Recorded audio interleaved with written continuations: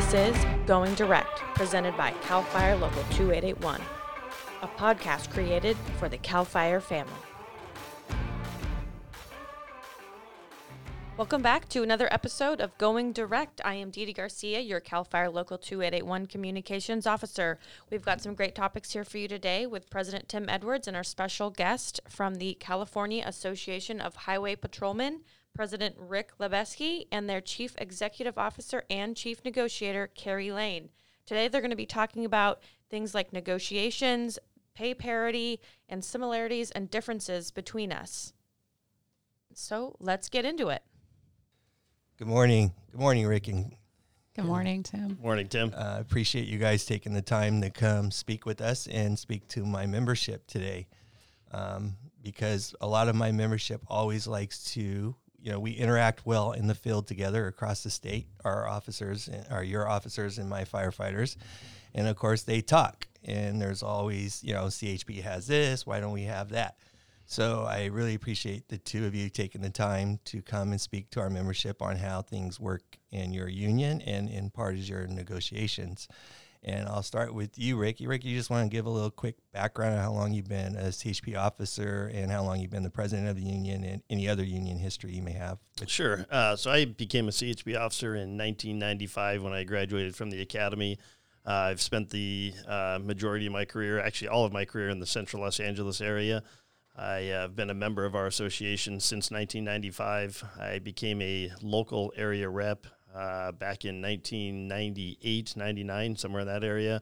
And I maintained the position of area rep all the way until I got on the CHP Board of Directors in 2012, where I was a director up until becoming the president of the association in 2018.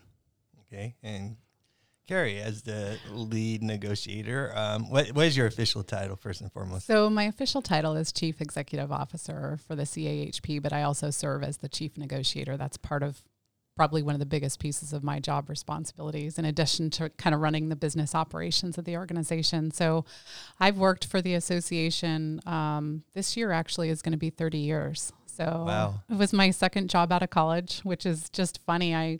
I got hired as a receptionist. A temp receptionist was my start with the association, and my mentor and predecessor, John Hamm, really was just an incredible mentor and kind of went out of his way to mentor me and talk to me a lot about the work he was doing to help educate me and make me a viable candidate for the role someday when he retired. And ultimately the board selects this position.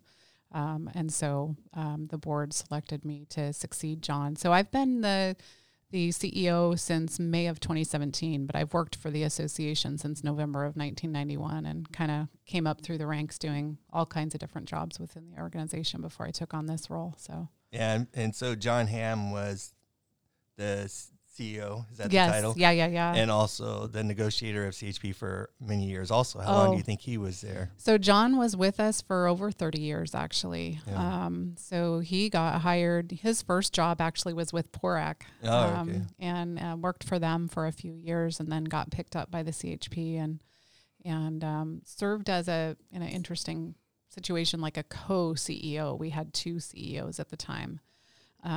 And then at some point he became the CEO and was the chief negotiator for probably 28 years for the association. So yeah, and to that point, Tim, I would just argue that is some piece of our effectiveness is, you've just got folks in this role who you obviously, Rick and I have a very, very good relationship. We work together really, really well, and we're very much a team in terms of the organization. But I have a good long view of the history. Yeah. I know the whole history and I know this is going to come up at some point, our parity statute and those kinds of things. So for us, I think there's a value to having both an elected and a staff member kind of involved in this process. Yeah, absolutely.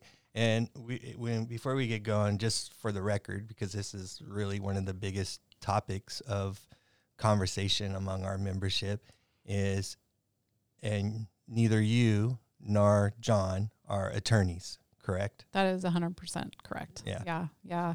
Actually, my degree is in sociology and psychology, which I joke actually came in really handy over the years, because really where I cut my teeth in my role was as a labor rep, and that's people calling in distress. Something's not going well in their workplace, and being a professional listener was super helpful. So yeah, not an attorney. Yeah. Okay. Because that comes up a lot. And, as we discussed before, we actually take an attorney, Gary Messing, who and his predecessor, Ron Huge Yank. respect for Gary and for Ron. Yeah, and long-term labor attorneys, many years of practice, and then probably been with our organization as long as John's probably been with CHP. Yeah. So we have that same history. Yeah. Another good comparison that we have, which a lot of people don't understand, is we have the same legislative group, Aaron Reed and Associates. So our lobbyists are the same lobbyists as California Highway Patrol. Yep. Correct. So we have a lot in common in a lot of different ways, So when people think we're getting something more different, we have the same people fighting for our members. So just a good little note to take to our guys that we have a lot in common and we do a lot of different things, but we're all a lot different. So Rick, real quick, how many active CHP officers in your totality in the CHP, and then how many active members, I should say? So active uniformed officers from our commissioner all the way down, we have approximately 7,000 right now. Active officers, I'm going to say we're probably roughly around 5,500, Carrie. I think I'm going to sounds say. Right. Yeah. So total membership, we're at about 14,000 because we include our 7,000 uniformed officers. Again, that's from the commissioner all the way down. And we have approximately 7,000 retirees, all our members. So total membership of 14,000. Yeah, well, so we're pretty close in active membership, and ours can go all the way. And I want to reiterate this because a lot of individuals are like, why do we allow the director to be a member? But you allow your commissioner to be a member if they want to, right? Yes, absolutely. So that's just how it is.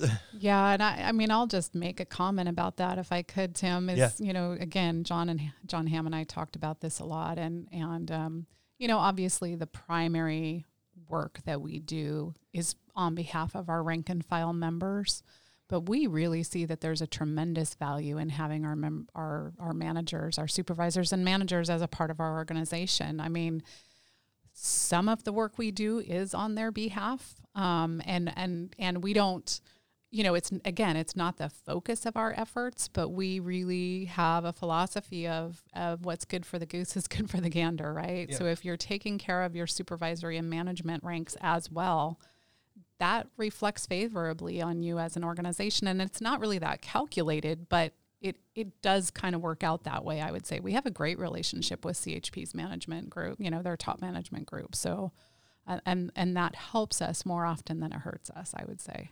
Yeah. Would you agree, Rick? I agree with Carrie. Yeah. Yeah. I think, our guys just don't see that same value that you said. We do have a lot of, managers and management that may not see the rank and file eye to eye.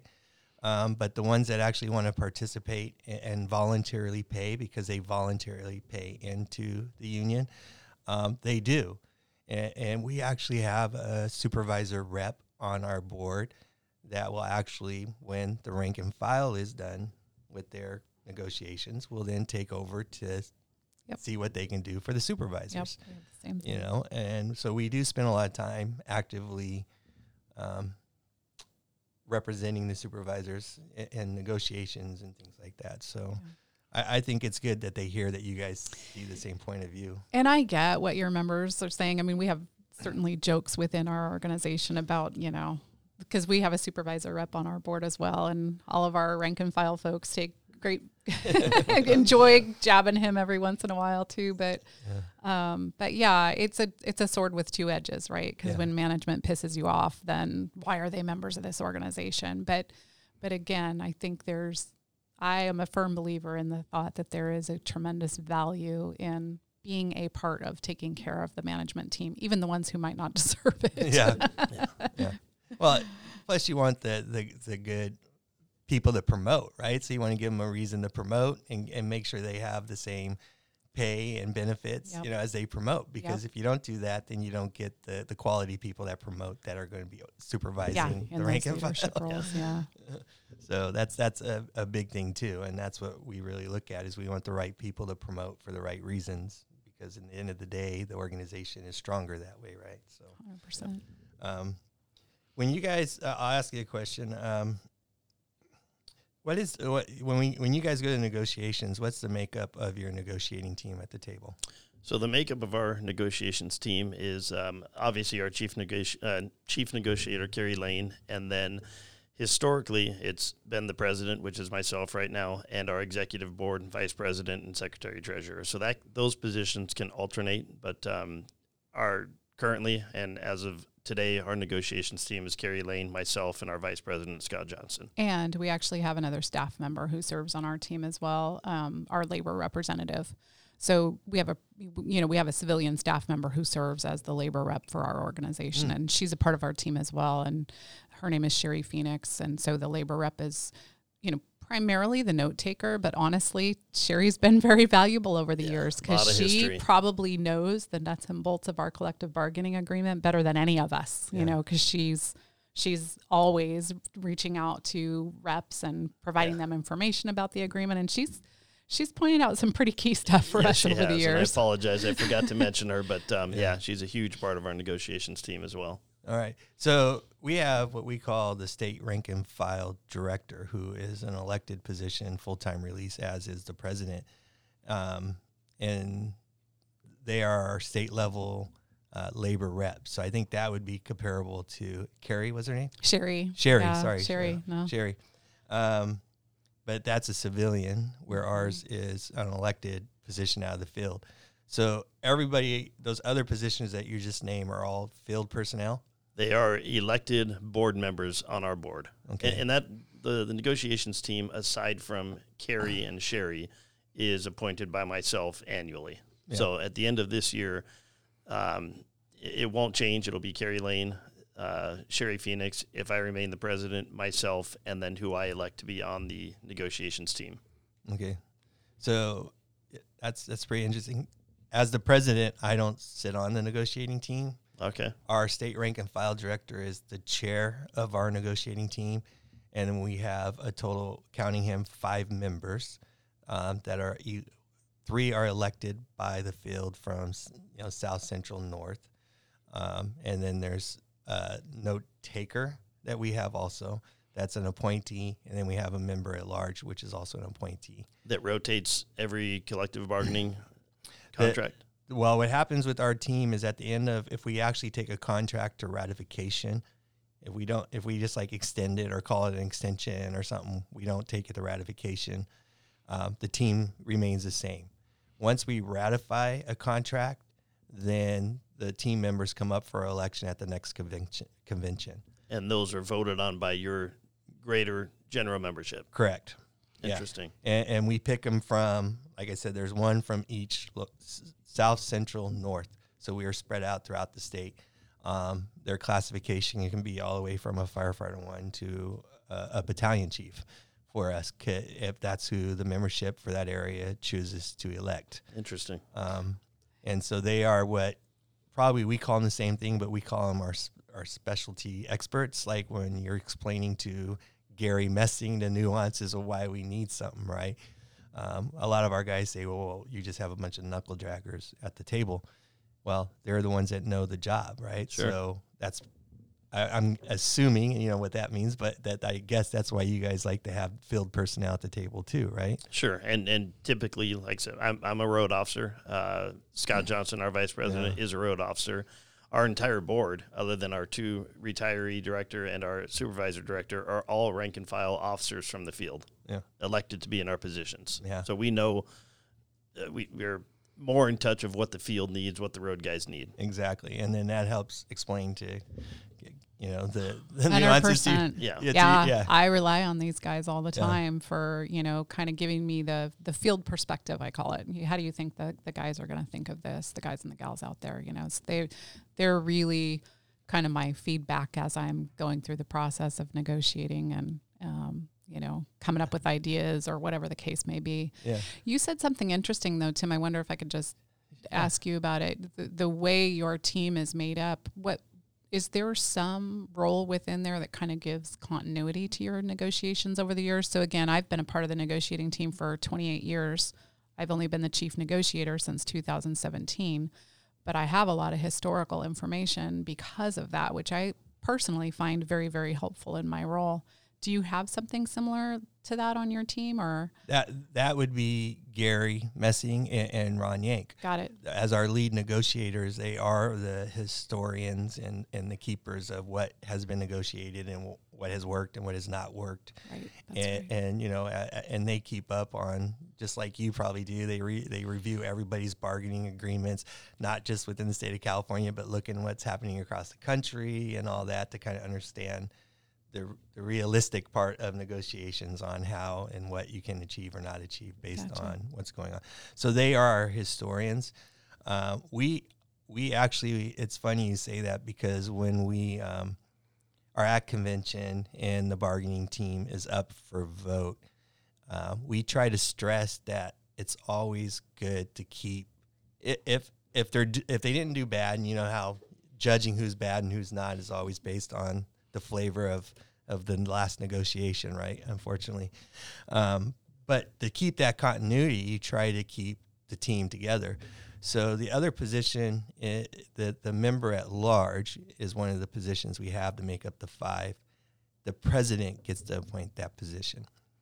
And that position usually is the most long-standing one, because unless that individual decides to leave or for some reason a new president wants to change them out. But that really hasn't been the case. Like I got to appoint someone a member at large only because the one that's been there forever decided they were done. They're retiring, they're done, they just want to be done. So it was Mary Stock. She was our longest, you probably remember Mary. Yeah. She was probably our longest standing bargaining team member at that point in time. But then, as you know, since you've been at the table, is our last team before this current one was together a long time too. Yeah. So it helped. Yeah. That's great. But we leave that up to the membership to vote. But we try to stress that you need that continuity. So now I'll ask you a question. So I know what I tell my members. But when you go to the table, who sits on the other side of the table from you? So we have the state's chief negotiator. In our case, that's Paul Starkey. We have their internal kind of finance guy, Anthony Crawford. We get Anthony. He comes in and he comes and goes. Anthony's in sometimes and not in sometimes. He's a great guy. He's part of it. Anthony's great. Yeah. There's a representative from the Governor's Department of Finance always, which is really a new thing, as you probably know, Tim. Yeah. Like that's only been within the last 8 years or so that they've brought a Department of Finance rep in. And that one's always a little, I don't know, you just don't know quite what their perspective is, right? Oh, we know what his perspective is. Well, to say no. They're the purse strings for sure. And then there's typically a note taker for the state, and then CHP's Office of Employee Relations. So their folks, their commander and their lieutenant and the sergeant who work in that office are also part of that. So it's a good sized team on the other side. Yeah. To our 5 people, Yeah. And if you don't understand, they bring in a whole group, fills our room, probably like 9 to 10 people easily, right? Yeah.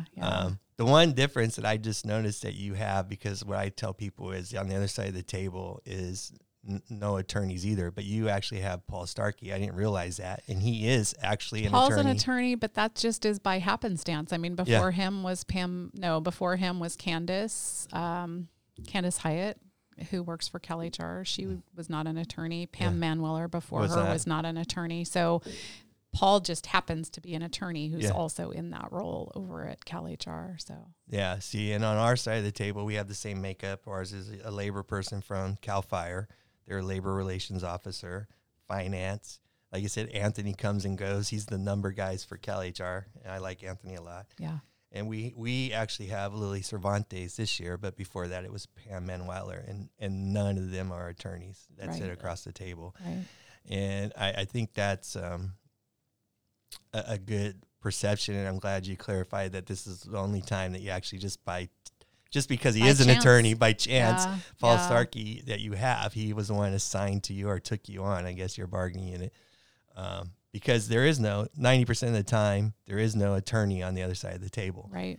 And I like to tell my group is that we're one, I believe we're one out of two that actually take an attorney to the actual negotiating table. And I keep trying to find the other one outside of the attorneys, who are all attorneys when they go to the table, right?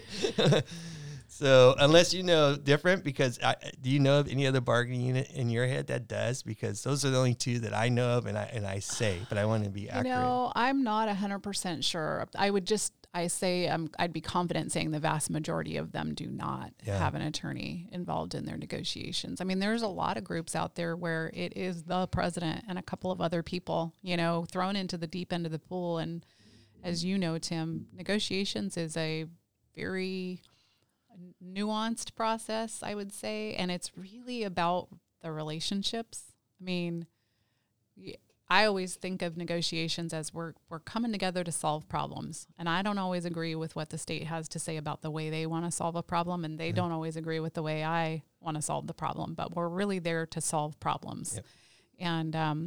And so much relies on having a relationship of respect. You can't go in there and beat people to hell and then expect them to, come around and go, oh, you're the good guys, we're going to take care of you. And I'm not saying that you don't fight the fight. That's not my point. You have to be very vigorous about upholding what's important to you and your members. But you also got to work with the folks on the other side too. So you can't just pummel them. and expect them to take care of you. I'm glad. It's a fine line. It is, and I'm glad you mentioned that, because a lot of our guys, and sometimes I 100% agree with them. It's so frustrating sometimes that you want to go out and just right away attack, and that stalls things out in my mind a lot longer. And take the governor. A governor's in office 4 years minimum. If you have to have a contract somewhere in there, if you go after him, too much, he's ultimately the one that's going to decide, right? So you can't beat him up too much when you're trying to get something from him. So I'm glad you say that, even though, like you said, we're going to fight the fight. We're going to make our case. We're going to do everything we can. But at the end of the day, ultimately, they got to be able to see your point and want him to an agreement. Yeah, 100%. And it makes it very difficult because, like I said, there are some days, like I'm sure you, Ricky, just want to say, you know what, where to go, but. Yeah. Well, and, Rick fields more of the phone calls and the emails than I do from, members who are just, they want to just, there's a small group of people, who do want you to just beat the hell out of the other side. And it's ultimately counterproductive to do that. You can do it to a point, and you can do that kind of to show your members that you're fighting the fight, but you got to be a little bit careful about how far you take that, in my humble opinion. Yeah, and I agree. Hey, can you kind of expand on that, Rick, the type of calls that you get from your membership? Yeah, Carrie and I have a long joke about, you can't please 100% of the people. It's impossible. In fact, we have one guy, I'll just share, a quick story. One guy says, hey, I really like what you guys do. I support the contract, but I'm going to vote no just so it's not unanimous. Never could understand that frame of mind, but it is what it is. But I'm going to say for the most part, and I'll just throw a 90%. I'll even go as high as 95% of our members are very happy with the work that we do. And unfortunately, the majority of the time you hear from the vocal minority who just aren't going to be happy no matter what you do. And the phone calls that we field like that, you try to do your best to explain to them that we are fighting the fight for you. We can't get it all. We can't get everything, especially in today's day and age. It's difficult for law enforcement. They want to take from us, so it's hard to negotiate for more. And I think the vocal minority don't understand what goes on at the table, and they're just, no matter what you do, they're going to complain. And you just got to deal with it. You got to learn how to deal with it, and you got to learn how to put it in your bag.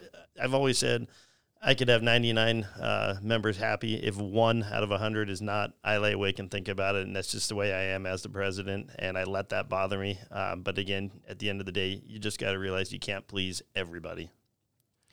Yeah, it's tough, and I'm sure you've experienced this, Tim, because very few people call you and say, hey, we think you are just doing a bang-up job up there. Thank you so much for what you do. And I'm not going to say that never happens, because honestly, we do get a lot of people who go out of their way to let us know they appreciate what we do. But just like any organization, you mostly hear from the people who are unhappy. And it's really easy sometimes to let that like color your view of the world. And I think it's, you know, in the roles that we're in, and we talk each other off the ledge quite a bit, I think, you know, because often we both get the same email. Yeah. So. And I've been there before. I mean, again, I've been on 26 years, and I remember being a brand new officer. I didn't know what the board of directors was, didn't know what the association did, had no idea what the board was doing. But whatever they did, I trusted. We have a very, very, I'm going to say low voter turnout. On average, we're 50%. I think we've had our highest this year, which was close to 60%. And, you know, you could look at that as a good thing. You can look at it as a bad thing. You could look at it as 40% who didn't vote are just happy-go-lucky highway patrolmen who trust in what we do and don't need to vote or don't care to vote. You can look at it any way you want to, you know. But we have a very low voter turnout on our contracts. And, again, you can look at it positively or negatively. Yeah, we have a low turnout too, but we actively go out in each of our units and go to the different stations or different areas to actually get them to vote, try to get the most vote, right? But at the end of the day, the ones that don't want to vote, we think the same thing, whether they're just agreeable to what we're doing and they don't want to vote, they just want to move forward. Someone else is going to take care of that. That's kind of, We try to do the same thing. And at the beginning of this, we mentioned the podcasts that we do, or I'm sorry, the Zoom presentations that we do. And we do those for our approximately 130 area reps that we have throughout the state. And the purpose of doing those Zoom meetings are for the area reps to go to their individual area offices and explain the contract, explain what we negotiated in hopes that we get a high voter turnout. But again, you still average 50 to 60% max. Yeah, we're the same way. It sounds like we do similar to the same things, you know, try to get people to educate them as much, because you can't broadcast every nuance of a contract out. You have to really go in person to explain it, right? And how do you guys vote? Do you guys vote via email, or do you vote still U.S. mail? How do you guys vote? We vote in-person voting. Like I said, we go out and actually have them do a secret ballot where we confirm they're a member of the union. It's mailed to them, or you actually have voting polls? We have voting boxes that we send with individuals to go get the actual. So we go out and do it hands-on. Interesting. And so they get to vote. It's secret. We don't know what they're going to vote. We just confirm they're a member. We give them the ballot. They vote. They put it in a box. Those boxes are not opened. They're actually put before the ballot goes in the box. It's put into an envelope and sealed. Interesting. Okay. And this year we did it. Last year we did it even different. Like, it went into an envelope, no name, no nothing, sealed, and then the envelope was signed, so we can make sure we didn't have duplicate ballots when they came up here. And then it was open. You know, person's confirmed, member, no duplicate. That envelope was taken out and thrown into a pile. Yeah. We don't even know what it is. It's just thrown into a pile. And then the pile is open and then counted. And we have, I mean, ours is kind of like a long process because we do it that way. And so each area is counted a total of 3 times. So there's no question on what it was. You know, this is what it was. So we know the areas that voted heavily no, just because we know that those boxes of the Central South and stuff like that. But we don't know who voted no and stuff like that. So it's totally secret ballot, but we do hands-on, no mail-in, no nothing, not electronically. We want to confirm they're a member in good standing, and there's no duplicates when we do it. So it's a process. It usually takes us from the time we TA an agreement and send it out to ratification, probably close to anywhere from 90 to 120 days. Oh wow. Okay. Yeah. And that scares the administration because anything can happen. And so they're in limbo now too, right? Yeah. So it's like, but that's our process, you know. when we do it. But we have a handful, I think like you, we have a handful of what I like to call the haters, and I like to say it, I call it what it is, who are very active on social media these days, unfortunately, because that's the way people get their information. Yeah. But it's really a handful of guys. But I'm like you, Rick. Those handful of guys do it bothers me, because we want to make everybody happy. We want to do what's right. But in order to fall asleep, you guys, I always say we have 6,200 full-time members. If I can make 3,200 of them happy, then I'm doing good. Yeah, awful hard. It is. It's a it's a very much we call it a what have you done for me lately business, right? You're only as good as kind of what you said. You're as good as your last contract, essentially. Yeah. And then you got to prove yourself all over again every time you go to the table. Yeah, it's what I 100% agree. What have you done for me lately? Because unfortunately, a lot of our members that are the ones that I call haters are actually, I think I told you, we have a lot of paramedics that are coming and going. They come onto the job and then they move because everybody's hiring paramedics. But they're the ones that seem to be the most vocal. And I understand they're overworked and stuff like that. But the ironic part about it is that one classification has probably benefited the most. And we've actually had settlement agreements that put $45,000 into some of their pockets, more so than any other rank and file member. But they're not happy.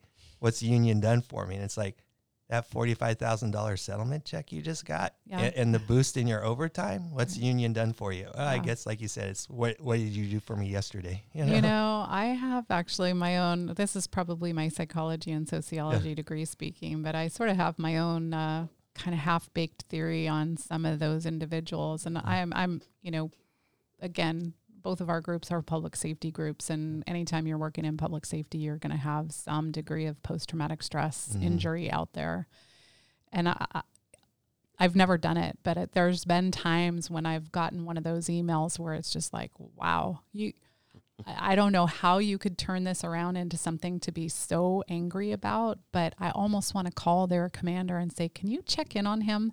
Like I honest to God, I think some of those folks just, there's some major PTSI happening on background, and kind of, they're just mad at the world, and you just happen to be, the target that day. So maybe that's a coping mechanism for me, so that I don't think someone really hates us that much. But I do think there's maybe some truth to that too. And it would make sense in your paramedic classification. They're probably seeing, the most, I'm going to guess, folks who see some of the most traumatic stuff out there in the field. Yeah. A lot of it is, another thing, and we'll get kind of focused here in a minute on what I really want to cover. But another thing we have is we're so shorthanded in the state of California for firefighters as a whole. And in CAL FIRE, really. But, we contract, I don't know if CHP does or not, but we contract, cities contract and county contracts to CAL FIRE for their fire protection. And I'll take Riverside County. It's our biggest county contract. It's got, 900 plus members down there. But truly, the staffing there is based on what the county's willing to pay, because the state of California is not going to pay for Riverside County's contract. Right. But because of the lack of staffing as a whole, they're drawing into the Schedule B side of things, the wildland mission also. And because our wildland side is so understaffed that they're being drawn in to cover behind those type of missions, they're really being overworked, right? And so what we always get in comparison to CHP is, well, those guys don't get stuck on for 100 days straight, or work 3 months straight with no days off. They work 10 hours, they go home. We work a 72-hour shift and may or may not see home. And that's where I think that is probably the biggest difference between our organizations, is the work shift as a whole. And so PTSI, absolutely, but just worn out, absolutely. They're just beat. I mean, you can't work someone 60 days straight. And last year we had guys work almost 5 months. I'm not exaggerating, with probably 4 or 5 days off in 5 months. So they're frustrated. Yeah. Absolutely. And I don't agree with that, but they don't understand. They get the staffing that we need. We have to convince the county down there that they need the staffing, and we got to convince the state they need the staffing. But as you know very well, finance doesn't like to say yes to any of that. So what do your officers get what we call forced on a lot, or do they? We do. We have mandatory overtime. I mean, if you can only run so short on the road to where they'll hold over the previous shift. If you have a graveyard shift getting off, and you have an AWATS shift starting, and if it's too far undermanned, they'll force overtime on guys. Absolutely, they will. Yeah. If they can't fill certain details, they'll mandate the overtime. Yeah. So, like I said, I think we have a lot in similarities and just different things. You talk about the fires. I mean, we go on tactical alert for the fires, and our guys are doing similar. I mean, I don't think we have guys 6 months on or 5 months on, I think you said, but we have guys doing long stretches without a day off on 12-hour shifts. Yeah. So, and I know your guys might say, well, they still go home at the end of the night. True, they do, but it's a long time. It's long, consistent days of 12-hour shifts. Yep. So similar. Yeah, and different stresses for sure too. Where fortunately 90% of the time we show up, we're the good guys, and when you guys show up, everybody automatically goes on to this defensive, like mode. So that strains on the officers too. Yeah. So one of the reasons why I invited you guys here is I want to kind of compare negotiations and contract talks and stuff like that. And I previously told you we negotiate, I think it's for 21 or 22. Now I'm trying to remember. Different classifications. And when you go to the table, you're negotiating for how many classifications? One classification. Your helicopter pilots, your motor cops, all of them are one classification. They're all specialty groups in themselves, but fall under one classification of officer. Yeah. Okay. Yeah, and I'll just comment on that, Tim.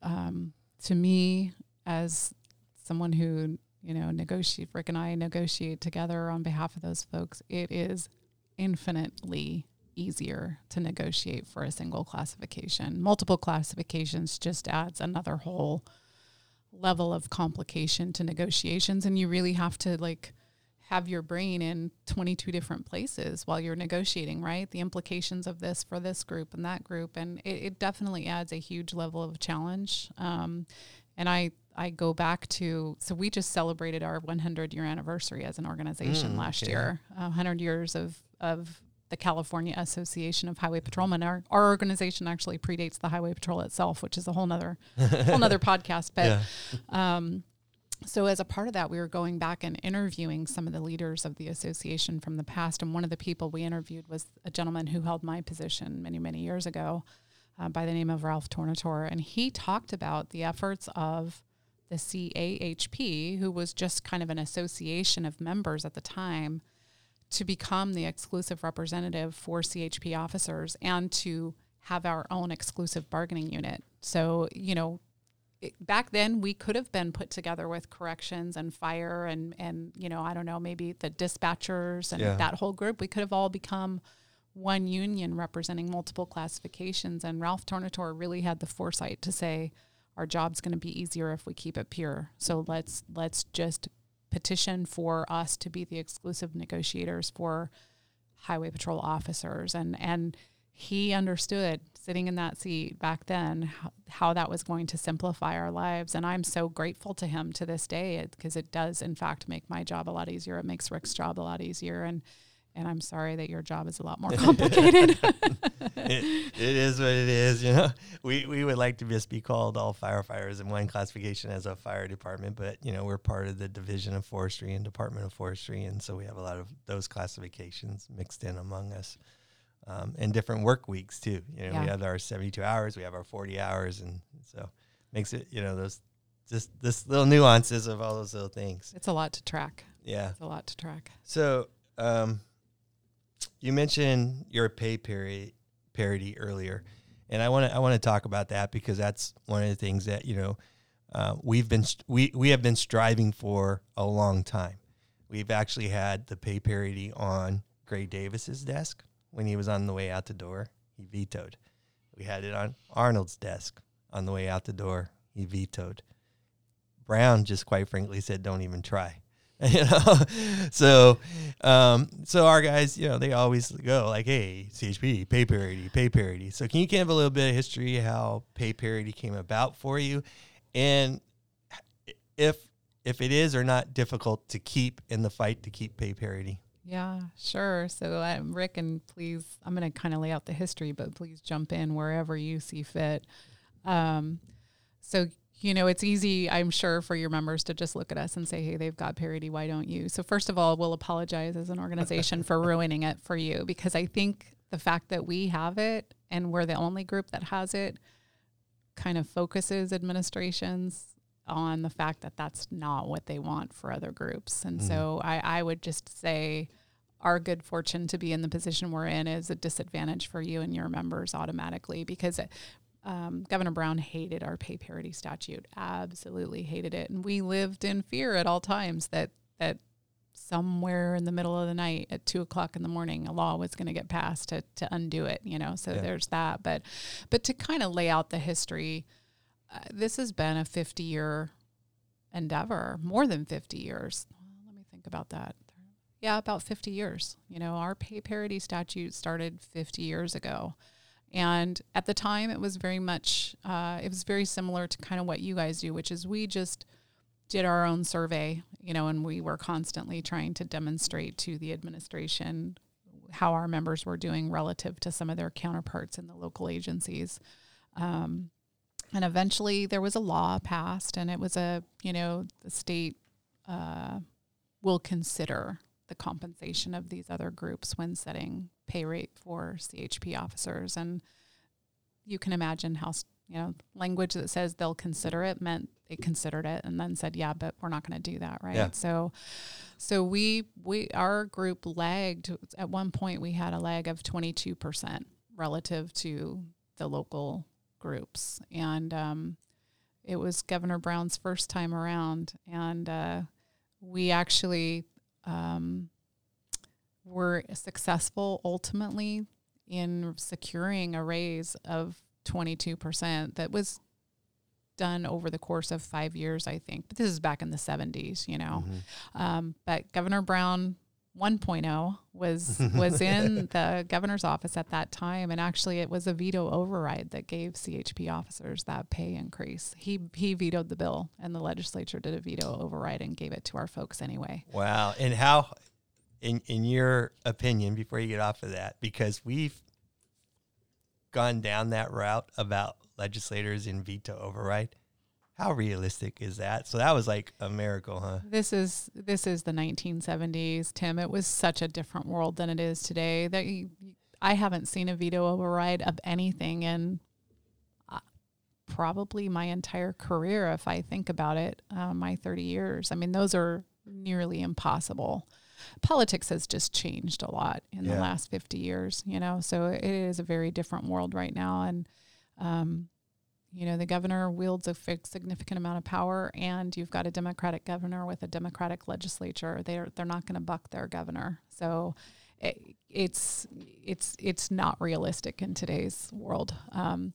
Thank you for clarifying. Yeah. I mean, I would just say that a lot of what we have today is sort of, there's a lot of luck involved in there. I mean, it was a lot of hard work by a lot of people who were committed to pursuing parity, including my predecessor. But a lot of it was just simply good fortune, right place, right time, right relationship with a legislator who happened to be someone who wielded power. And I'd say the other thing that has changed California politics significantly is term limits. It's a really different world now for electeds. Back then you had Willie Brown, who was willing to carry our pay parity statute, and nobody messed with him because he was going to get reelected by his constituency over and over and over again. So he wielded a lot of power, and he could kind of come and say, yeah, I'll do this for you, CHP. And so he carried one of our important parity bills. So the other thing about it is it's been a work in progress. What started as the state will consider it turned into it'll be the policy of the state to consider, and then it is the policy of the state to compensate CHP officers relative to these 5 agencies to the state shall compensate. So, that shall in our statute is really what gave it teeth, and that did not happen until the early 2000s. And so before that, we were really in the same boat as you, which is, our members knew this pay parity statute was out there, and it was roundly ignored by elected officials all the time, and then it would tick people off. Like, why can't you make that happen? But our timing was good, I would just say. And I there's no universe in which we could do today what we did in the early 2000s. It just wouldn't happen in today's political landscape. Well, I never knew the history that there was a veto override to get it. And that speaks volumes right there, because even Brown .10 or whatever you want to call it. 1.0, yeah. 1.0. Like I said, when we went to him this last time he was in office, he's like, don't think about it, It's amazing that I didn't realize that's what it took to get it. And Yeah. I'm glad you explained that today, that veto override is pretty much impossible. Yeah. I mean, and politics are just so different in this world that, again, I don't even know the last time a veto override even happened in the California legislature. Yeah. Probably that one. Yeah, that might be. Maybe so. Yeah. So. Yeah, it's a very different political world now, and we had the good fortune to have done some things back when you could, I guess is how I would describe it. But again, I'll reiterate, I think Rick and I both, along with our legislative advocate, Aaron Reed, I mean, the three of us live in fear of somebody coming along someday and saying, we're going to take you on. We're going to take you on. We don't like this as a state, we don't like a policy where you just get an automatic pay raise. Because obviously there's some things that are simplified in our bargaining. Although I always say, live by the sword, die by the sword. Yeah. There's been years we got 0.4% as our pay raise, or 0%, because our parity, it showed no lag, So it's not always the ones people remember are when you get a good pay raise, and then people kind of forget when it sort of worked against us, where we got nothing while other groups were getting something. So I think a couple of years ago I did a 10-year look back, and it was an average of 3% a year. Mm-hmm. It wasn't. I mean, sometimes that came in the form of 0% this year and 4% the next year, but yeah, it's an important part of our organization. But I would not want to be trying to accomplish it today. Yeah. I will just say. Are you guys constantly, every time you go to the table, does that come up as a subject, your pay parity? And does it come up as a sore subject on their side, or I don't know? It is discussed, I guess, is what I would say. I don't know if anyone's ever come right out and told us they hated it at the bargaining table. Not at the table, I don't believe it, in my experience. But kind of behind the scenes, we knew that there was some frustration at very high levels of particularly Brown's administration, Brown 2.0. Yeah. They weren't happy about it, but they weren't. They I think made the decision they just weren't going to take on the public fight with the highway patrol. So. Or, I mean, they have a lot of things to worry about, right? Yeah. So hard to know all the reasons why someone might not come after it, but it doesn't mean it couldn't be done. Yeah. When you do you get automatic pay increases when you're even outside a contract if something were to happen, or does it have to occur while you're in negotiations? Well, what our statute says is that it'll be implemented through collective bargaining, so that the idea is that it happens in the context of collective bargaining. We've had exactly one time in our history when it did not happen within bargaining, but that was also the one time in our history when we weren't able to reach an agreement, and that was in 2018. We had a rough go at the table in 2018. We had a 5-year contract that got extended another 3 years. So we had been in an agreement for 8 years. And, we had an entire section of our membership who'd never even been through the collective bargaining process, who had been hired in that time period. It was really interesting. There was a lot of dynamics in play that year, but we didn't reach an agreement that year. And we did still get a parity increase. And that was an interesting thing to experience, but what our statute actually says is that it's to be implemented through an MOU bill. It's funny because as we talk, it's like deja vu almost. I don't know how to call it, but we had a long stretch of a contract too that I think lasted 10 years. And a lot of our members didn't go through that collective bargaining process either. And then we signed another long-term contract. And so it is new to the membership when you actually have to go and fight, because they don't understand that everything's a fight. And 90% of the stuff that comes from their side is a takeaway. Nothing's a gift. So when you go and you negotiate your contract, and I know we talked about this offline, but your funding for the California Highway Patrol comes out of where? The motor vehicle account, Okay. Which is funded exclusively by vehicle registration fees. So when you mail your DMV payment every year to register your vehicle, a portion of that, I think it's $29.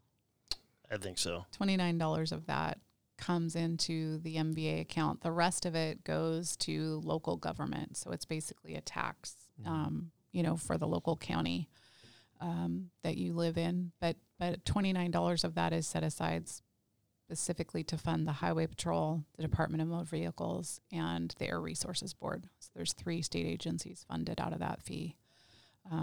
And so we get a little bit of our funding from the general fund, but it's mostly work that we're doing on behalf of the state that's not directly related to enforcement of the vehicle code and those kinds of things. So for example, we were what's the word I'm looking for?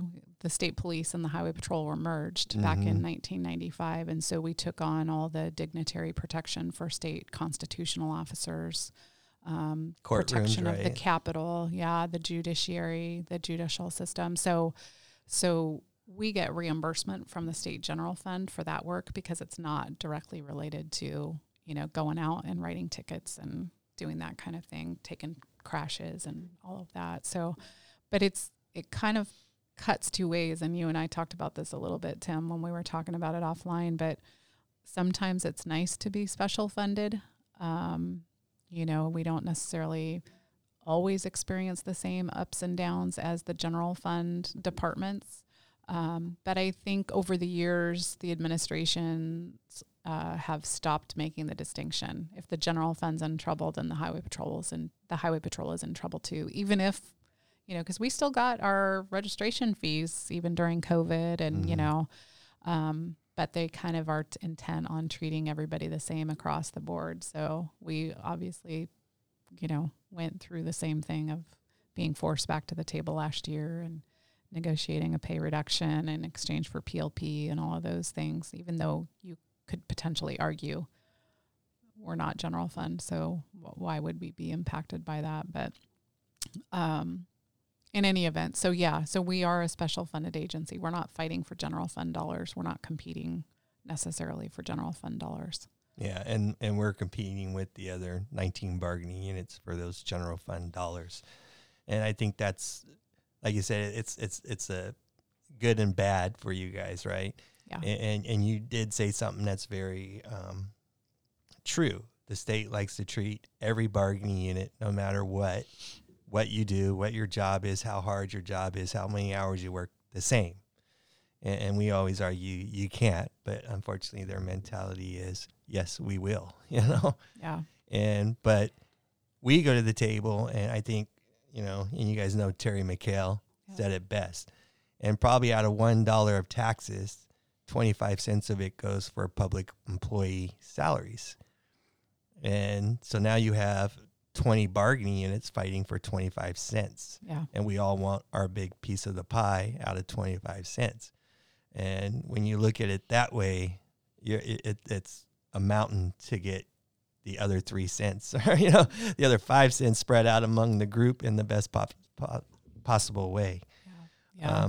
So that's where our biggest problem is that we are competing for that same 25 cents, and it makes it very hard for us to do. Yeah, and to your point, even beyond the dollars, there's just this mentality on the other side.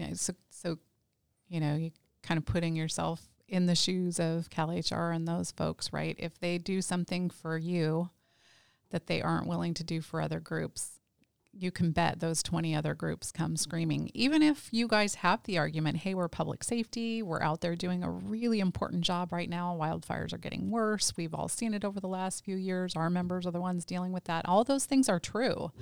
But they hate having to answer for the fact that they did something special for you that they weren't willing to do for another union. And administrations in particular don't like doing that, right? It's a hard thing to answer. And so you end up kind of working against that you're all the same mentality. So I totally can appreciate what you're talking about. Yeah. Well, I think we were kind of fortunate when Brown came in his second go around, he took out the Me Too clauses from all the contracts that he had, so nobody can come back and say, hey, they got that. But with that, like you said, there's some bad to it. Is okay, well, we won't do anything more for anybody else, so they don't have to worry about it. Yeah. That mentality. Yeah. When you go to the table and you're negotiating, do they come at you guys with a lot of takeaways too? Like, do they come after you with a lot of stuff they want to kind of like grab back from you that they gave? Let me think about that a little bit. I'd have to go. 2018 was rough, and there was a lot going on back in 2018 that made it a lot more challenging. So again, 2018 were the first negotiations where I was serving as the chief negotiator. First one I was doing solo as a chief negotiator, along with, the team members. It wasn't Rick at the time, but I'm trying to remember if we faced outright takeaways. I certainly know that essentially their perspective was, you have enough, so don't ask me for anything more. So here we are. We've been in an agreement for 8 years. We'd had an agreement that went back to 2010. So we had a lot of pent up, hey, we're behind on uniform allowance. We're behind on, annual leave caps. We're behind on this. We're behind on that. And we kind of went at them like, we want to make this right. We want to make that right. We want a higher leave balance cap. We want this. We want a bigger uniform allowance. And it was like throwing yourself against a brick wall. They wanted none of it. I mean, from my perspective, I was saying, look, we've been in an agreement for 10 years. We've got these flat dollar incentives, including our uniform allowance, that haven't been updated in 10 years. Meanwhile, prices have gone up. It costs our members more to put a uniform together. That's just an anecdotal example, And they were like, nope. I was very nervous that they were going to come after our parity statute because I knew in particular that the Brown administration didn't like it. And in the end, they didn't take on that fight for whatever reason. But yeah, so I don't know that they came. Can you think of anything, Rick, where they've said, not only can you not have an improvement, we're going to take this away? No, I think everything is discussed, but no particular takeaways that I can think of. But it's definitely a challenge to make inroads toward improvements. And I will say, I think our parity statute works against us a little bit when it comes to bargaining other things, because they know we all have an idea of what that pay raise is going to be. We start our survey in January of each year. And so they'll look at that and go, well, you're getting a 4.5% pay raise, so that's enough. Yeah. It kind of works against us a little bit in at times, I would say, in that regard. Yeah. You guys were, and I want to talk about the PEPRA and OPEB. My understanding and my belief is you're one of the first bargaining units actually negotiated paying in the post-retirement medical. How many years have you guys been doing that? So we started in 2009 was the first year. Was it 2000? It was either 2009 or 2010. I can't remember right off the top of my head.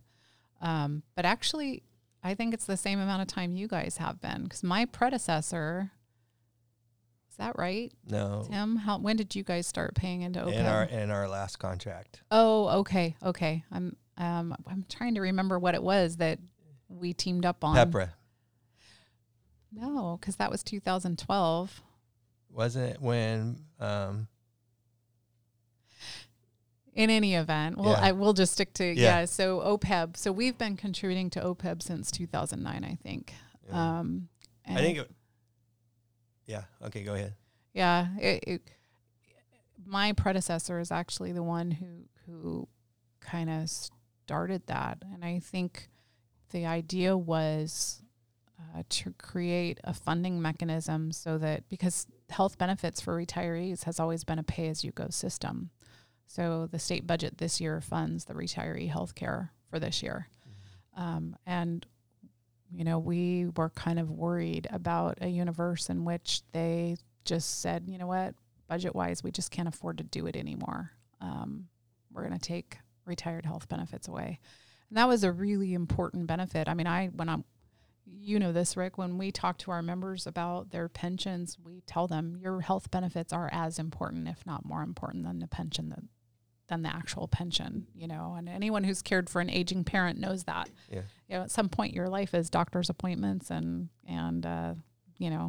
working in the healthcare system, and to do that without insurance would be crazy. But what John really strongly believed was that if state employees were helping to fund their future retirement benefits, it would actually ensure that there was a pool of money there to pay for those benefits in the future. And B, it made it a lot harder for someone to come along and just say, we can't do it anymore. Sorry, we can't afford it. And interestingly, we did that in 2009, and in 2010 was when the city of Stockton took retiree health benefits away from all of their employees. Yep. So there was some foresight there on his part to recognize that was going to be a challenge in the future. Yeah, as you know, in 17, that was just the Browns' mission. That was his administration. They were going to come out. They were going to make everybody pay for post-retirement medical. And I actually touted that, our membership likes to compare us to the Highway Patrol. And it's all like, well, okay, if you want to compare us to the Highway Patrol, they had the forethought to go and start paying this, because at a swipe of a pen, your post-retirement medical could be taken away, and now we're securing it. And we still take a lot of flack from the field that, we pay 4.4 in the OPEB, but at the end of the day, we're securing something for you that you will hopefully use. And it's not, you may think it's a chunk out of my check and it's a bad thing, but it's really not. And I really, that was like an advantage to me to tout to our members, like, okay, well, you want to compare us to the Highway Patrol? They were doing it well before they were forced into doing it, because they saw that. And as you said, which a lot of the younger guys weren't around in those days, Stockton, they walked in and said, guess what? Boom, boom, done. Yeah. Yeah. And state employees may not have the best salaries, but we have a fairly decent retirement system that we want to uphold and keep, because we worked our whole careers in these fields to have that retirement. Yeah. And that was a big push from our members. So by you guys doing that, it helped me say, okay, you want to compare us to them? Well, they've been doing it way longer than we've been doing it. Yeah. It really is about securing that benefit, not just from a legal argument perspective, but from an actual funding perspective too. If you've got that money set aside in trust and it can only be used for health benefits, you don't have a governor in the future who swipes the pen and says, we're taking this away. Yeah. So I just, when I talk to members about it, I describe it as similar to your retirement. You're paying now for a benefit you're going to get in the future, and it's going to be an important benefit for you. Yeah. So. Yeah, no, it's amazing. I'm glad that you said exactly what I've been trying to tell my membership, but when they hear it from me and they're angry with the union, they don't want to understand it. So it's good. Yeah, nobody wants to see a pay getting taken out of their check, right? Yeah. But do your members pay into Social Security? No. Yeah, neither do ours. And that was the other thing is in Stockton, actually, one of our staff members, had a friend who worked for the city of Stockton who was 64 years old when she lost her retiree medical care. She had never paid into Medicare.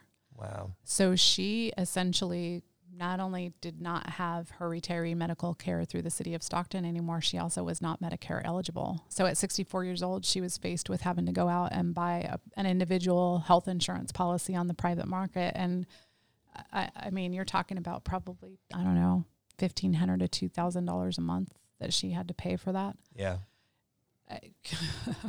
That's downright scary. I mean, now even on That's half a retirement check for some people, if not more. Exactly. Yeah. So I'll tell you, the timing, as sad as I was for the city of Stockton employees, the timing of that actually ended up benefiting us organizationally for the fact that we had gone out of our way to start paying into OPEB, and then we were able to point to the city of Stockton and say, this is exactly what we were trying to avoid for you.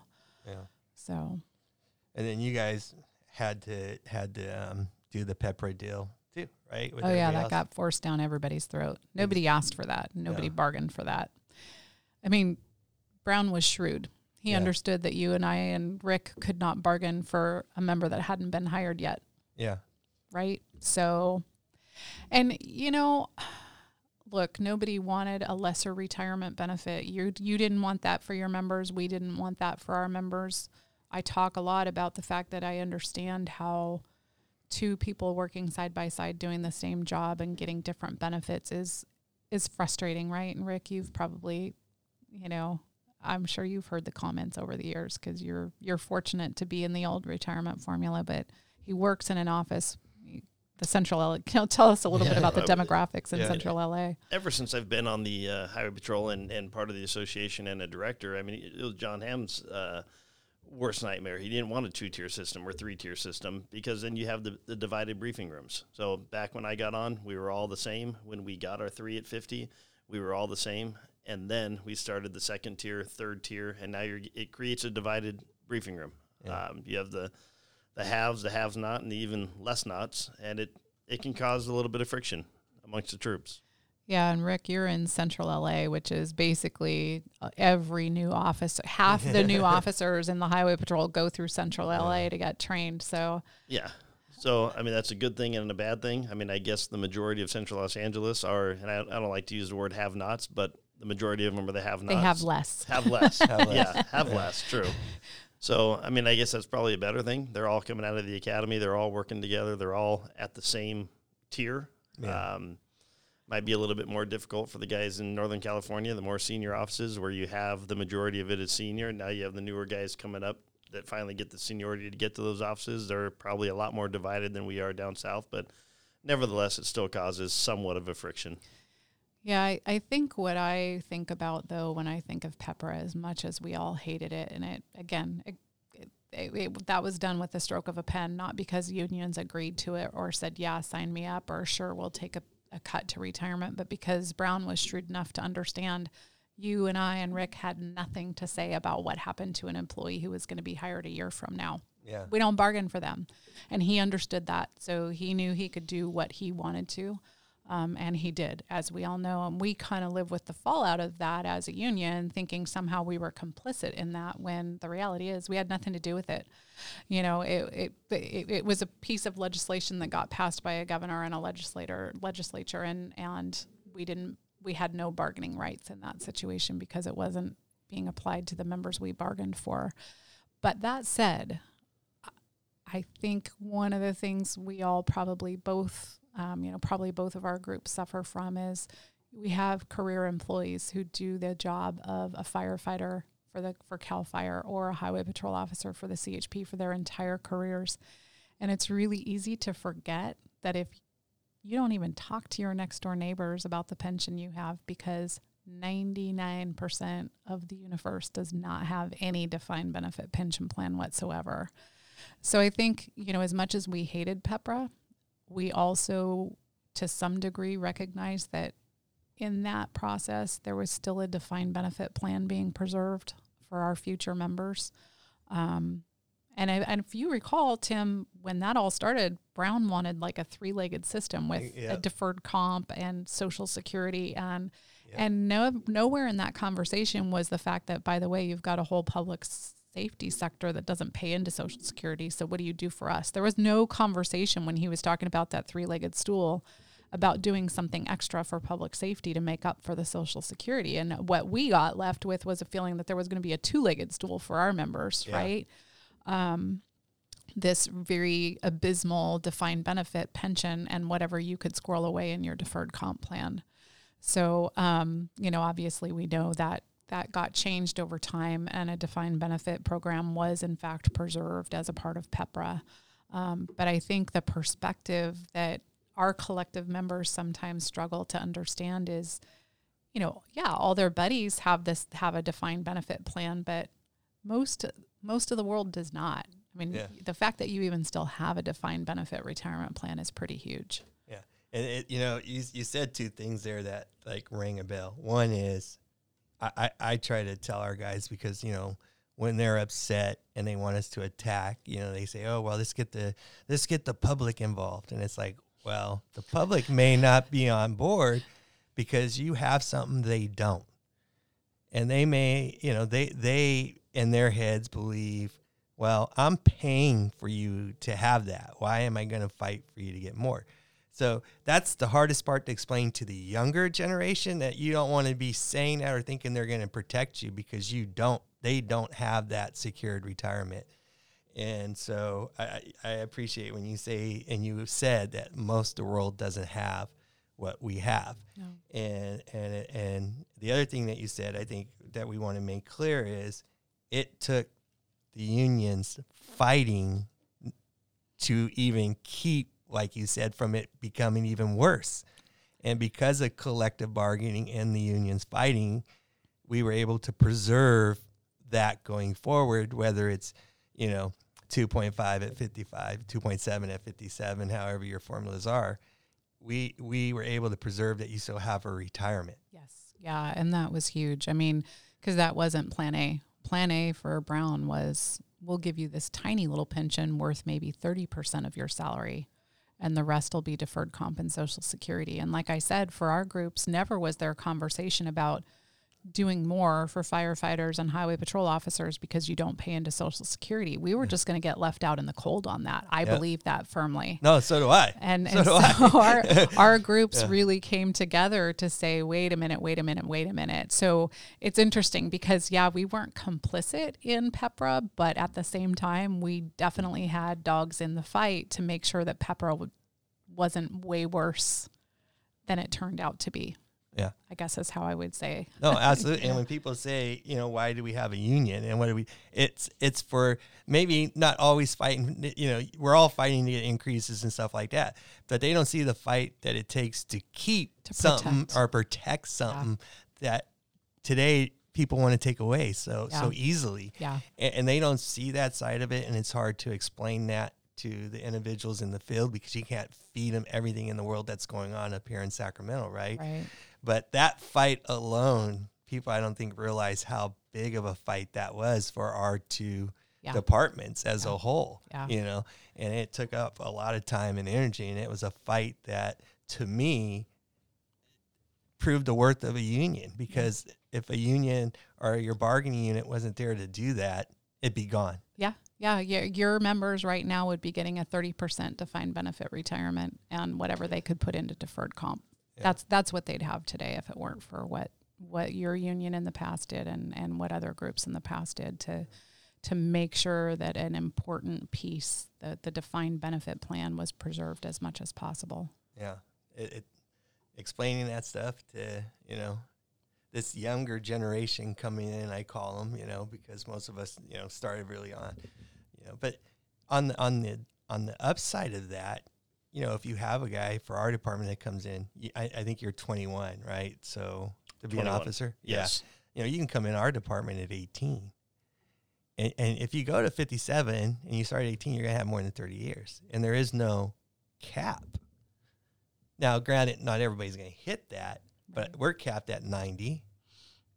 They can go to 100. They can go to whatever if they want to work the years. So there is an upside to it if you come in young. If you come in late, then you're kind of screwed a little bit on that formula. But it's again, I go back to, it's a defined benefit pension plan, and 99% of the world does not have that, and it's a really easy thing for our members to lose sight of, because I'm sure it's similar for you guys. Our members, their friends are fellow officers. There's a very tight bond, that I'll call it a brotherhood, even though I'm a woman. There's something to that, right? It's a fraternal bond. And so you kind of run in that circle of people who have the same thing you have, and it's really easy to lose your perspective about the fact that there is a huge swath of the population out there in the real world who do not have what you all have, what your members and our members have. Yeah. I have to remind some of our guys, because like I said, I agree. Our guys are overworked. They should be getting more days off. They should have better work schedules and stuff like that. But at the same time, we have to look at what the public's perception is, especially if we want them to support us, right? And so I tell my guys, hey, when you're driving a $60,000 truck and pulling a $60,000 boat and you got fire decals all over it, the general public doesn't know how many hours of overtime you may be working or how in debt you are. They don't see that. They see you bragging that you're a firefighter, having a truck that they don't have and having a boat that they don't have. And yeah, you may not be making the money that we believe you should be making it, but if you want the public to support you, just be very careful of the perception you're painting to them. And that goes with the retirement too. You don't want to go to your neighbor and say, oh yeah, I'm going to get a $6,000 retirement check when he's probably getting Social Security for $1,500. You know what I mean? So that's an educational piece. We're trying to educate our members on more, like, help us help you in a way. Don't say this and then expect the general public to say, woe is me, because they're not going to say that. Do you get that same impression? Absolutely. Yes, we do. Yeah. Do you kind of tell that to some of your guys too, or? We do. Carrie said it early on. You don't want to sit on your, driveway bragging to your neighbor about what your pension is going to be, your retirement. Yeah. So. Yeah, you're absolutely right about that. And I think my predecessor, John Hamm, and Rick, you'll remember this, he used to call it the public employee island. You can't necessarily turn to the public to come fight for you when that defined benefit plan is something most of them don't have. And they're, the narrative has really become not how do I get that too, or why don't I have that too? The narrative really is, I don't have it and you shouldn't have it either. And so we call it the public employee island. And really now public safety is on an even smaller island. Yep. Because of the type of benefits that our folks have. So yeah, it is definitely a tough thing to educate your membership on, but it's a really, every once in a while you have to give that reality check. Go talk to your next door neighbor and find out what they're doing. The other thing we do, Rick, why don't you talk just a little bit about our Western States meetings? Talk about that a little bit if you would, because this might be something that could be of interest to him and his members. Yeah. So we, if you want to compare yourself, California to go as far east as you want to do, California Highway Patrol, we belong to the National Troopers Coalition, and within the National Troopers Coalition, we formed a smaller group called the Western States. So long story short, anything west of Colorado belongs to Western States. And we meet typically twice a year. We host a meeting here in San Diego, and then we'll meet somewhere else with the Western States. And it's not embarrassing, but it's very eye-opening when we talk. And what the groups do, it's the presidents and a couple board members. Carrie likes to attend as our CEO frequently, and our San Diego one always. But we'll sit there and we'll talk about who has what and who's negotiated for what and what agencies. If they have negotiations. If they even have a very good point. If they even have negotiations. And the joke is, what did the California Highway Patrol get? Left turn pay? You get a raise every time you make a left turn? That was kind of the joke. And you sit back and you realize, wow, we have it good. We really have it good. And some of those conversations I wish we could have in a stadium where we're on the pitcher's mound and that table, and all of our members, all 14,000 members, are in the stadium listening to the conversation that takes place at that small little table. Because I think that and this podcast, I think, is going to be very important for your members. But if our members heard what these other agencies don't have compared to what we have, the conversations that we have at those tables with just the 12 Western States presidents and board members, it'd be an eye-opening jaw dropper for our members to hear what they don't have compared to what we have. Yeah. So, I think one of the stories, I've told this story so many times, but I repeat it every time, but I won't even say the agency, but one of the agencies that we were meeting with. So these are all associations, right? Mm-hmm. Some of them actually have collective bargaining. A lot of them are in right to work states where basically it's you go to the governor and beg for a pay raise. And if you're lucky and they like you, you get it, right? That's kind of how it works in many other states outside of California. And I just have a very specific recollection of one group who probably makes a third of what our members make, maybe half. They were really, really excited because the wives made cards and delivered mugs to the legislators. So it was the wives of all these officers, kind of got together and wrote out thank you cards and gave a mug to legislators. And as a result, their members got a 50-cent per hour pay raise. And they were ecstatic. 50 cents an hour. 50 cents per hour. They were thrilled to get a 50 cents per hour pay raise. And I just I just will never forget that moment. And we are very careful about what we say in that room. Honestly, we're very careful about what we say in that room because we're clearly probably the best compensated group out of all of them. And you're almost embarrassed, to kind of talk out loud too much about an embarrassment of riches, right? That term. And again, to your point, Tim, it doesn't mean that our members don't work really hard for that and that they don't deserve it. But that was just always a reality check for me. And most of them have no retiree health care whatsoever. They get health benefits for as long as they work, and then that's the end.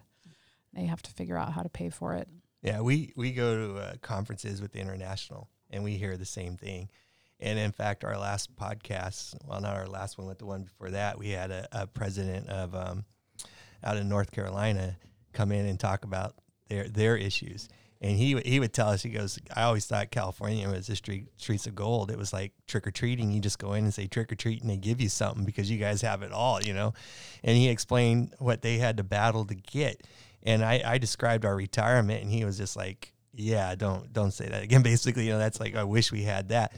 And what I will find ironic is, and you guys will probably see it though, is we did that broadcast, and I lied to you not. A lot of our membership was, well, don't compare us to them. It's like, you give them information, and it's those ones that just don't want to absorb it and understand it. So, but I try to do it via podcast. That same thing we hear when we go to our conferences and stuff like that too, how lucky California has it, and California's streets of gold, and every California firefighter has, towing a $60,000 boat, and that's how other people see California. It's like, yeah, but you say that, well, they don't work the hours we work. Whatever. Okay. We can go on for hours with that one, but well, I appreciate your guys' time, but before we wrap it up, I wanted to touch real quick on your one of the things that stirred this need for this podcast in my mind even more was your last, what was advertised in the paper with your last contract, so to say. But can you just describe whether it was actual contract negotiations? Were you negotiating back your pay cuts? And do you think what you got was this huge, great thing that my members, how they read it in the paper was CHP got the world, and I'm all, okay, well, not the way I read it, but, coming out of you, the lead negotiator and their president, not Tim Edwards, the president of CAL FIRE Local 2881, but California Highway Patrol themselves. Can you just explain a little bit of what occurred over the last month with your so-called negotiations? Sure. Yeah. So, first of all, I think the most important thing to understand, Tim, is that we were in the middle of a multi-year agreement, so we negotiated an agreement in 2019 that was set to expire in 2023. So we're in the middle of a collective bargaining agreement when the world falls apart due to COVID.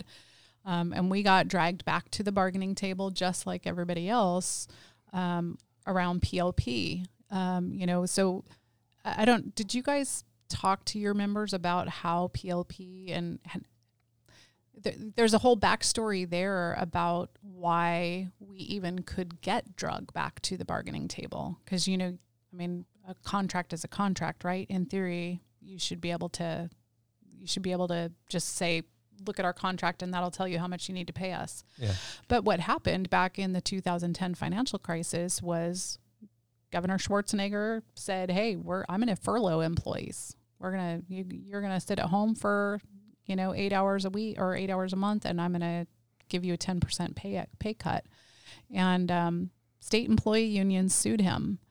And the ultimate, the case that ultimately put us all in the situation we were in last year was the California Supreme Court, who issued a decision and said, when there's a financial crisis and the governor says there's a financial crisis and the legislature agrees with it, you can be forced into furlough or PLP.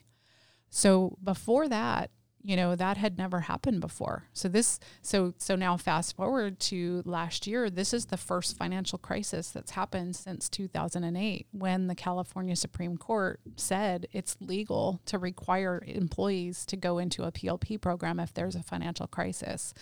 So, just an interesting factoid to me that it was unions who sued in order to avoid those pay cuts in 2010, and unions who ultimately lost that suit and got a decision from the California Supreme Court that made it legal to put a PLP program in place. So that, I think I mentioned that just because I think it's good when you talk about always fighting the fight, you got to be strategic about when you fight that fight, and you have to be able to assess what is at stake when you fight that fight. And I would say that, the groups who did that were doing exactly what their members expected them to do. They won the battle and lost the war, really is what that ultimately came down to. So we all got drugged back to the table, but for us, we got drugged back to the table in the middle of a multi-year agreement. And so, we had what we called a limited reopener. So we were not opening up our entire collective bargaining agreement. We were just saying, let's look at PLP and what can we as a union they wanted PLP, right? Mm-hmm. And they wanted it through agreements. Yep. And so we got an opportunity to leverage that for a couple of things. And one was a contract extension. We got a 1-year contract extension last year as a result of our negotiations. But, really last year's negotiations were mostly takeaways. We got the contract extension. We did get a bump in our leave balance cap, but I think most groups got that. But what's been misconstrued in the papers is a lot of the stuff that they talked about as a part of this year's agreement was part of our 4-year agreement that we had. It wasn't part of what was negotiated specifically this year when we went back to the table to undo PLP. Yeah. So I think that's where some of the confusion lies, is that was some of the stuff that got brought up in the newspaper were things that were already a part of our collective bargaining agreement, not something we additionally secured through this year's negotiations. These negotiations were very limited. And trust us, Rick had calls for all kinds of stuff. Our members had great ideas for things that we should be negotiating as a part of these negotiations. And what we had to make really clear is this is a limited reopener. We're only dealing with the stuff that was in the side letter from last year. We're not opening up our entire agreement. Yeah. Because the second you do that, you make yourself vulnerable to takeaways. We got our pay cuts restored. The pay raise we got is a pay raise we would have gotten regardless of this year's negotiations because it's what's due under our parity statute. I don't know if there were other specific provisions that I could clarify, but no, I think you said it best because when I went back and I reviewed all the ones that were in the paper, other than, let's just say, corrections, everybody was just negotiating back what was lost last year. Yeah. And their increases were what were due to another contract. Yes. And the reason why we weren't in the paper is, as I explained to you, is that we knew we were going to be in eventually an open contract and we weren't going to shut the door on that. So we agreed to the cuts for 1 year. And so we didn't have to go back and try to renegotiate that pay because it was automatically going to be restored. But in mine, and I know you in your position has probably reviewed it, so I'll ask you, I didn't see anything other than corrections on any of the other bargaining units outside of I think, is it Scientist was open and maybe one more that are still open with us that got anything outside of that. No. And again, I think the newspapers were reporting provisions that were a part of existing collective bargaining agreements. So like SEIU, as an example, was due a pay raise last year. Not only did they go without that pay raise, they also got the cut that all of us got. So all they were getting was the pay raise that they were supposed to get last year. Yeah. So most of those other provisions that got reported out were part of an existing collective bargaining agreement. So if your agreement's open, that's not going to be a part. You're just going to get back what you lost, right? And I mentioned this to you. I think you guys made a really good strategic move by just saying, no, we'll only agree to a 1-year deal because our full agreement is open next year. We're not going to bind ourselves to something over a course of 2 years and then be negotiating against ourselves a year from now when our contract opens up. That was a good strategic move on your part. And you didn't have to go back to the table to get those pay cuts restored. We did. Yeah. We had to go back to the table in order to get that back because it was a 2-year deal. Yeah.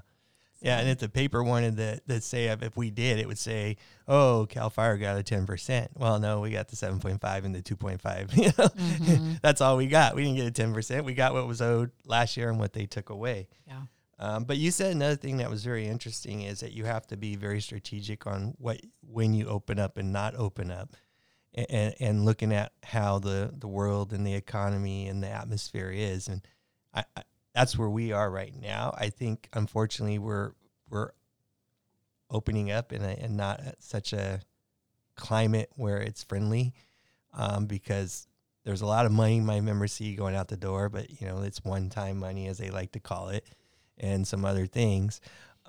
So, not getting into depth with our negotiations, but we have to. What you said is really real. We have to look at strategically.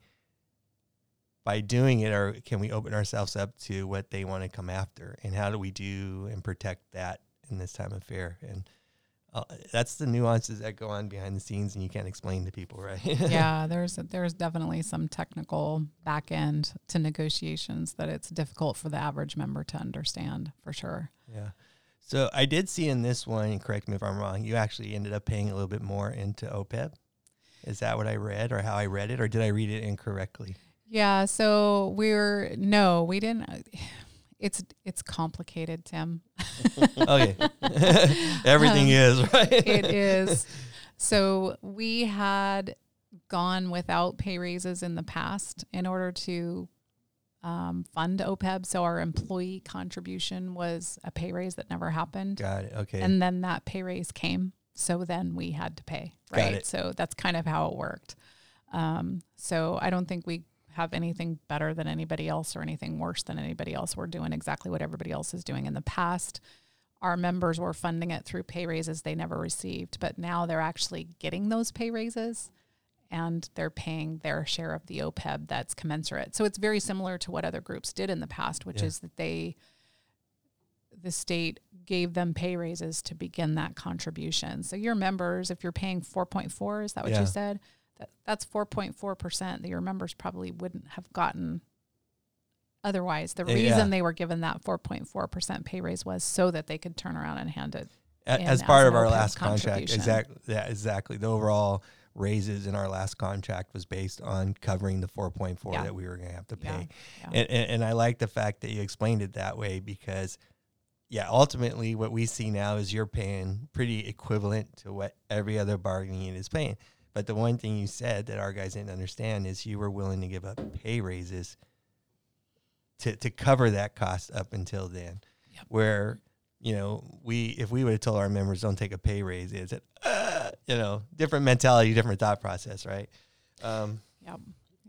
Well, I want to wrap this up because I know you guys are busy people too, and I really appreciate you guys taking the time to come explain, because as I said before, we get a lot of comparisons, and our guys interact in the field and at the stations, and what the field tells each other and what's really going on in Sacramento is always two different stories as it always ends.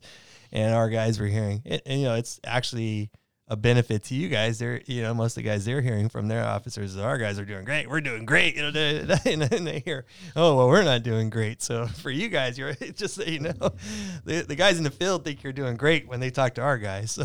That's good to hear. Yeah. I was gonna make a joke about that earlier because you were talking about how everybody's so happy, and again, Rick and I are both the same. We kind of focus on the the negative sometimes, like Yeah. the people we hear from who aren't happy. So it's nice to hear that there's Yeah. folks out there who feel like we're doing a good job, including your members apparently. Yeah, they want us to have you at our table.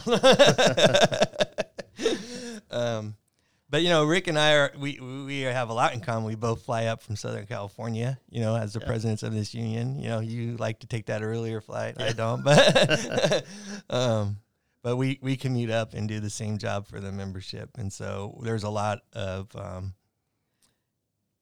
comparisons in our departments and in our unions that, they should see. Well, and I will just make one last comment to both of you, which is, for me, this is my professional job. It's what I'm paid to do. But for you guys, it's kind of more of a labor of love, right? Like you have a day job in theory, and then you've got this job, and you may have release time to come do this job. But at the end of the day, it's not a Monday through Friday 8 to 5 job ever, Right. and Rick, I know, and Tim, you're probably in the same boat. The phone rings 24/7 practically. Yep. You're lucky if you get to just set that phone as, if you're awake, the phone's on.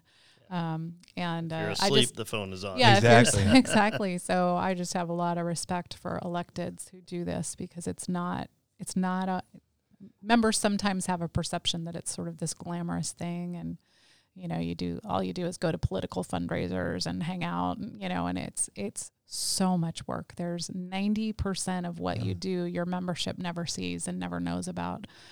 So my hat's off to both of you for the fact that you choose to serve in this capacity. It's a big deal, and it's a lot of work. So Yeah. Well, I'm sure I'm like Rick. We had our voices and our issues, and we wanted to move up and make a difference and try. And I'm sure Rick's a lot like me. I tell people, we're not just going to roll over, because it affects our retirement, our families, our pay is all tied to everything we're fighting for. So for me, just to roll over is saying that I'm complacent to what I'm getting paid. And trust me, nobody's complacent, to what it is. And so when our collective bargaining units get raises, then Rick and I get our raise, right? Or however it works.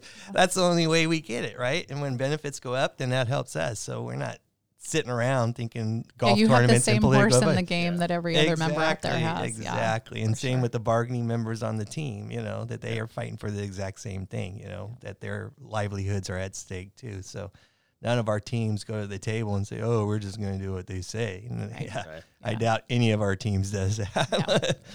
But, well, once again, I want to appreciate you guys for coming out and taking the time. Maybe we can do this again sometime down the road in better times and when things are doing. And I like the fact that you brought up to me that we used to work closely together in the past. And I really like to start that back up and working cohesively and seeing what we can help each other with going forward. So with that, we're going to wrap it up, and thank you for your time. Yep. Thank you, Tim, for having us. Yeah, thanks, Tim. That does it for another episode of Going Direct with CAL FIRE Local 2881. Thank you so much to our special guests from the California Association of Highway Patrolmen, Rick Lebeski, President, and Carrie Lane, the Chief Executive Officer and Chief Negotiator. Make sure to hit that follow button so you stay up to date on the new episodes. If you have any questions you'd like Tim Edwards to answer on future episodes, please send us a message at calfirelocal2881.org.